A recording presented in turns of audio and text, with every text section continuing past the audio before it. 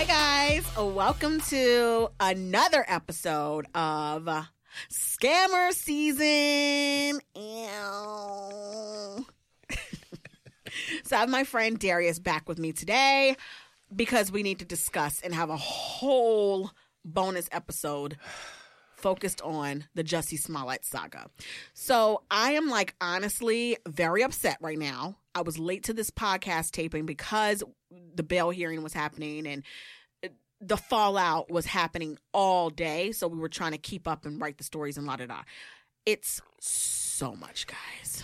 So much. Okay, so Darius is going to help me get through this because he has plenty of shade about Jussie. Funny enough, Darius never believed this story from the minute that it happened. I actually got mad at you for doubting him. And I was like, how dare you doubt Jussie Smollett? Not one piece of the story. I don't understand why he didn't believe it. I believed it, and we're going to talk about it. Okay, so just backstory before we get into the shit that happened, the absolute shitstorm that happened at 5 a.m. Okay, so Jussie Smollett reported an attack, quote-unquote attack, to the cops and the hospital 2-3 weeks ago. What was the date of that? My internet ain't working, show. Anyway, so he reported this attack that had happened in Chicago after he landed back into the city because they're filming for Empire there. His flight was delayed, so it was very late when he got in. He went to Subway. This is all Jussie's story at the time. What date? 2 a.m. What was the date? Please don't forget that 2 a.m. It was late because his flight was delayed. So he decided to go get food at the nearby Subway that is open 24 hours. He went to the Subway, and they have confirmed that he did do that. Got him a sandwich, and on his way home, he was allegedly attacked by 2 men. He never said they were white, but he did allude to it. He said that they were wearing MAGA hats and they were screaming racist slurs and they were covered in ski masks. They threw bleach on him and put a noose around his neck and was mad. Stop, Darius. I cannot with you. I cannot. Put a noose around his neck and basically did a whole hate crime against him on the cold ass streets of Chicago at 2 a.m. outside of Subway, nearby the Subway. So. It was negative 16 degrees in Chicago. I mean. And he walked. When you don't have food in your house and you get home and the flight was delayed by 7 hours and you were on the flight, you're hungry. Uber Eats is also 24 hours. Listen, I was not shocked about him getting food at 2 a.m. at a nearby Subway. I'm shocked that he went alone to go get it. January 29th. Oh, yes, January 29th. I am shocked that at the end of January, he went outside at 2 a.m. by himself at 2 a.m. when Subway. Postmates could deliver. I was in Chicago for Christmas. I got Postmated some Subway at 2 a.m. as well because that was the only thing open. That was the only shocking part to me. But I was like, maybe Postmates weren't available because sometimes they ain't available at that time. Mm-hmm. Maybe he was just starving. There was nothing in the house. He hadn't been at home for like a week or so. Maybe. And this was the only thing open. It wasn't that alarming. It was alarming that he went alone. So things start to come out after that, there was a threatening letter sent to Fox Studios in Chicago that looked like it was written by a 2-year-old, and it said MAGA on it, and it said it was threatening to kill Jussie, and they had white powder that turned out to be ibuprofen. And I was like, well, why would he go outside after a week after receiving a letter like this? Didn't you say it looked like it was... Rachel Marin got it, the same letter in Bodyguard. Rachel Marin, the character Whitney Houston plays. She got the same exact letter from the same exact person that sent it to Jussie. Just to let y'all know. And it looked exactly like that. So like somebody sat there and cut out letters out of a magazine. What kind of 1989 Murder, She Wrote episode is this? You know what? I believed it because I thought that this is what happened. This is what happens in the movies. Yeah. Oh my God, that is what happens in the movies. Exactly, in The Bodyguard. So I thought that it was possible. Okay, so when the story came out that there was a letter sent and he turned down 24-hour protection, I was like, well, that's odd. If somebody threatened my life, give me all the protection 24 hours. He said it was invasive and he didn't want it. Okay, I also would not go out at 2 a.m. knowing a letter to threaten my life was just sent. And I know stalkers, regardless of if MAGA is popular in Chicago and Chicago is a liberal place, it wasn't even about that. People don't have to live in a place just to stalk you and attack you. So it didn't have to be somebody from Chicago. I was more shocked that he decided to go outside at 2 a.m. after receiving a life-threatening letter. That's very weird. And just sidebar, your attackers knew that your plane was going to be delayed, and they also knew that you were going to be starving for Subway at that exact time, even though it was negative. And they were out there waiting in negative 16-degree weather. I just want to let all that know. They were waiting for hours. Because your plane was supposed to come in at 11, and it's 2 a.m. They had been out there for hours. I mean, listen, being a Monday morning quarterback, I understand that now things sound very odd. I just know that stalkers will stalk. That's what they do. They wait. They know your schedule because he posted nonstop that he was on a plane and that it was delayed. Now he's landed. He was posting all of this. So stalkers, this happens to celebs in LA all the time. When they post they're out of town, people go to their house and wait and try to rob their house. To me, it wasn't shocking. 16 degrees, negative 16. Like, it is a little weird. Okay. Fast forward to things coming out throughout the weeks that start to shine a weird light on the situation. Jussie is now being looked at a little sideways because it's like, well, now we've when the police released a surveillance snapshot of these two men, probably the only two people that ever walked that street for the last 4 hours. They released a very grainy picture, and they said, if you know anything, I mean, there was no way to identify these people. So when Jussie Smollett did this Good Morning America interview with Robin Roberts, and he confirmed that the two people in that surveillance video are his attackers, I also found that odd. You could not, it looked like two blobs. I don't even know how police would have found them. Exactly. So I'm like, well, are you sure? Okay. I mean, he said he doesn't. Maybe it's just because those are the only two people that night. I don't know. The surveillance video conveniently was not showing the exact attack. It just showed Jussie walking. It showed the two guys walking. Then it showed them out of camera. Then it showed Jussie walking home. We don't know what happened when they were out of shot. So things started coming out saying, hey, he might have known these two guys. Who are these two guys? Why did the police even know who they are? We never knew until today how the police figured out who they are. So I didn't understand why we found out the identity of the two brothers. It's two, I'll pull up their name, but they're two brothers, Nigerian American. They were born here in America. They had gone to Nigeria that night, weirdly enough, and had come back into the States and done the Chicago police met them at the airport when they got back to the States just less than a week ago. And because they said that you're now persons of interest, they actually got arrested and were like, you're persons of interest in this Jussie Smollett attack. That's when they lawyered up, and the lawyer let all the shit out the bag. And it comes down to this. This morning, actually last night, a grand jury convened to indict Jussie. Why was Jussie indicted? Because now there's a lot of evidence that the police hadn't released yet until now that pointed to, likely because the brothers, snitched for a deal, probably, and said he planned all of this. He staged the attack, basically confirming what a lot of people have been saying for the last couple of weeks. He paid us $3,500 by check to do this. And it was all because, now we know, because he was upset about his empire salary. So all this evidence was brought to the grand jury. The grand jury ended up saying, yes, charges need to be brought against him.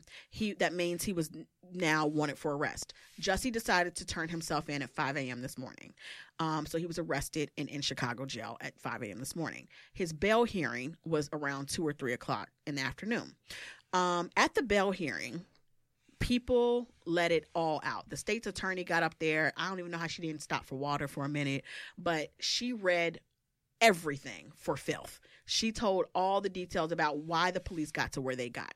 The reason why they found out about those two brothers is because they were over 50 surveillance cameras assessed. What they released to the public was not everything they had. Of course not. So they knew. They had a good idea of what they looked like, They looked, I assume that one of the Ubers or Lyfts that they took that came out later was seen on the video. They tracked down that. That's how they figured out who was in the car at that time. They found records. Who? Ola and Abel. Osana, I can't pronounce it correctly, but it starts with an O, is their last name. when police started to kind of look more into these brothers, they noticed a connection. One of the brothers did like an extra spot on Empire. I think that the police purposely didn't put all of this out there at the beginning, and things started to leak out. So people were blaming media for creating a false, Jussie's lying story. No, there were leaks. And I don't know if they came from Chicago police. You know, the superintendent, a black man, got up there and read Jussie for filth this morning, saying that he can't believe that as a black man he would stage something like that. He was very angry. Mm-hmm. Like, he definitely knows that, even probably more than what they told us, but he said that he knows that he staged this attack, and that he knows that he told these brothers to use a noose, to use N-word, to, say that this is a racist attack, they even rehearsed how this was going to happen. The only discrepancy is whether or not the brothers knew what Jussie was going to do with the stage attack. They might have thought that he was just doing this for a video. They don't know. Mm-hmm. They might not have known that he was going to go to the police and file reports. Like, that's different. The $3,500 check, they say that he's paid them before because they're trainers. Fine, y'all. They are so fine. I can't look at them like that, though, but they fine. They're trainers and bodybuilders, and Jussie has done, worked out with them before, so he paid them. And I think that was kind of like a drug dealer move. I'm going to pad this money. But $3,500, dog, what bodybuilding are y'all doing? Also, it came out at the bail hearing that Jussie, one of the guys, Abel. Was his drug dealer, mm-hmm. and got him Molly and things like that. Allegedly. At this point. It's alleged, but cops ain't gonna just come out the blue with that, honey. Listen, I've been saying all of this since January 29th. I ain't believing when the cops pulled up. I said, so you got beat up, noosed, bleached, and you still got your tuna fish foot long when the cops come to your house? Ain't no bleach get on the sandwich? The sandwich ain't get smushed, Jussie? And you still got the noose, so you able to swallow with the noose around your neck? Listen, I didn't believe one drop of this story.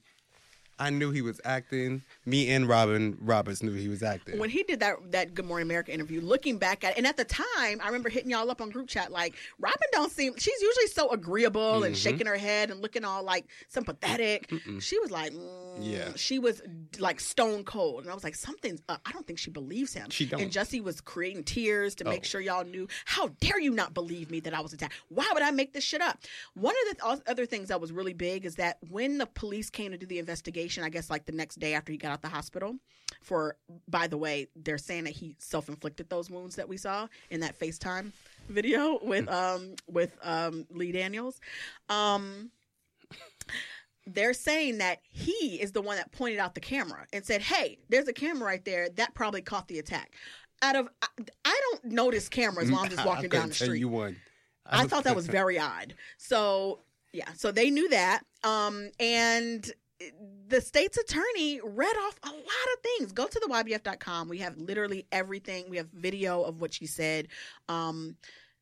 The bank statements, which cannot be made up. I know people are like, well, anybody can create texts and bank statements. No. Cops aren't just asking somebody, hey, send me some bank statements. They went to the bank, mm-hmm. or had the bank send direct. Also, phone companies, they can, even if they don't want you to download it, the PDF, they can get it direct from the phone company. And unless AT&T and Sprint and Bank of America and everybody is just in on this, they're not creating shit. They got phone tower records, so they knew that the guys were picked up at a certain place. They were using their phone. They talked to Jussie an hour before and an hour after, and also while they were in Nigeria right after that. Allegedly, Jussie was going to give them another $500 once they came back to the States. He also gave them $100 to buy the materials, the ski mask, the red hat, the rope, the noose, all that stuff, and they're caught on surveillance. CBS got an exclusive that they were on surveillance at this bodega, basically, buying all this stuff. It all matches up. And bank statements prove that they did it. And their Lyft and Uber, whatever they took, show that they were in that place by the scene of the crime, and then they were at their own house. And everything is confirmed and corroborated with records. I've been getting beat up for 2 weeks by everybody, coworkers, friends, family members. I've been getting beat up, but I've stood my ground because I knew the truth. My grandma always said it's going to come out in the wash, and that's exactly what I said. And today, it came out in the wash. It's not far-fetched to believe a hate crime happened. It's not. And also to a celebrity.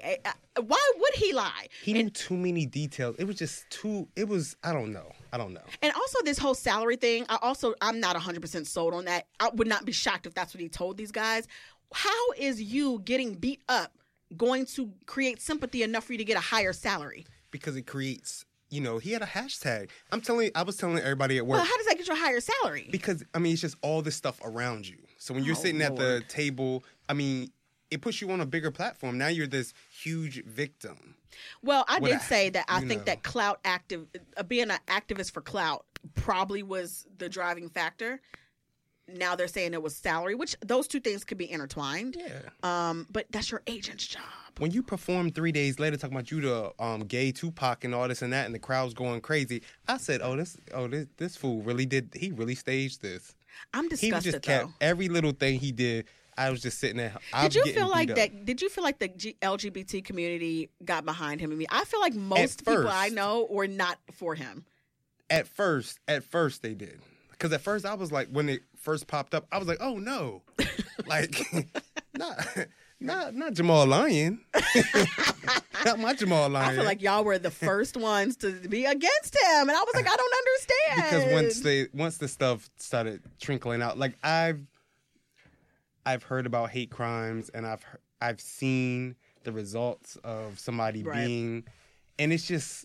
People are not walking around with 2 little scratches on their face. I'm just saying. Listen, Jussie, I am severely disappointed if this is true. He still has to have his day in court. He has been bailed out of jail. He had a $100,000 bail. He paid $10,000 on a D bond. He asked specifically if he could hurry up and leave the bail hearing because he had to go to taping in 45 minutes because they're still in production on Empire. Let me tell you something, Negro. You know what? They don't roach your ass out before you all even step the way on set. out. It's happening. I know that Empire sent out a statement a couple nights ago saying that they're not writing him out, but that was before this arrest. So I think that you've been written out, sir. Yeah. His whole family was there. It's a hot mess. I don't know what's going to happen to him on Empire, but it's not looking good. Jussie, this was disgusting. You set us back, Jussie. You set us back. You did. It's already hard enough for Black people, LGBT, everybody to be heard and to be believed. This was an unnecessary level. Not only did the police superintendent, who's Black, say that, but the judge said that, who's also Black. And I don't think that they're just planted there. I don't think this is a Russian operation or anything. Mm-hmm. I think this was a horrible judgment call on Jussie's behalf, and I think it's just disgusting. Now, me, Joe Blow, when I'm walking home in Harlem at 2 a.m, real talk, getting real food, and a white man hits me in my head and pours bleach on me, and I go to the police, they can be like, go home. That's so sad. Get out of here. Okay, guys, we had to rush this because, late because of Jussie ass. But we hope you get the gist of it. I'm very upset. I'm befuddled. And we've been bamboozled. Bamboozled. By our own. So please go to the YBF.com and see everything that's happened. Also at the YBF_daily on Instagram. And we'll keep you up to date on everything happening. Thanks so much, guys. Scammer season. All right, bye, y'all.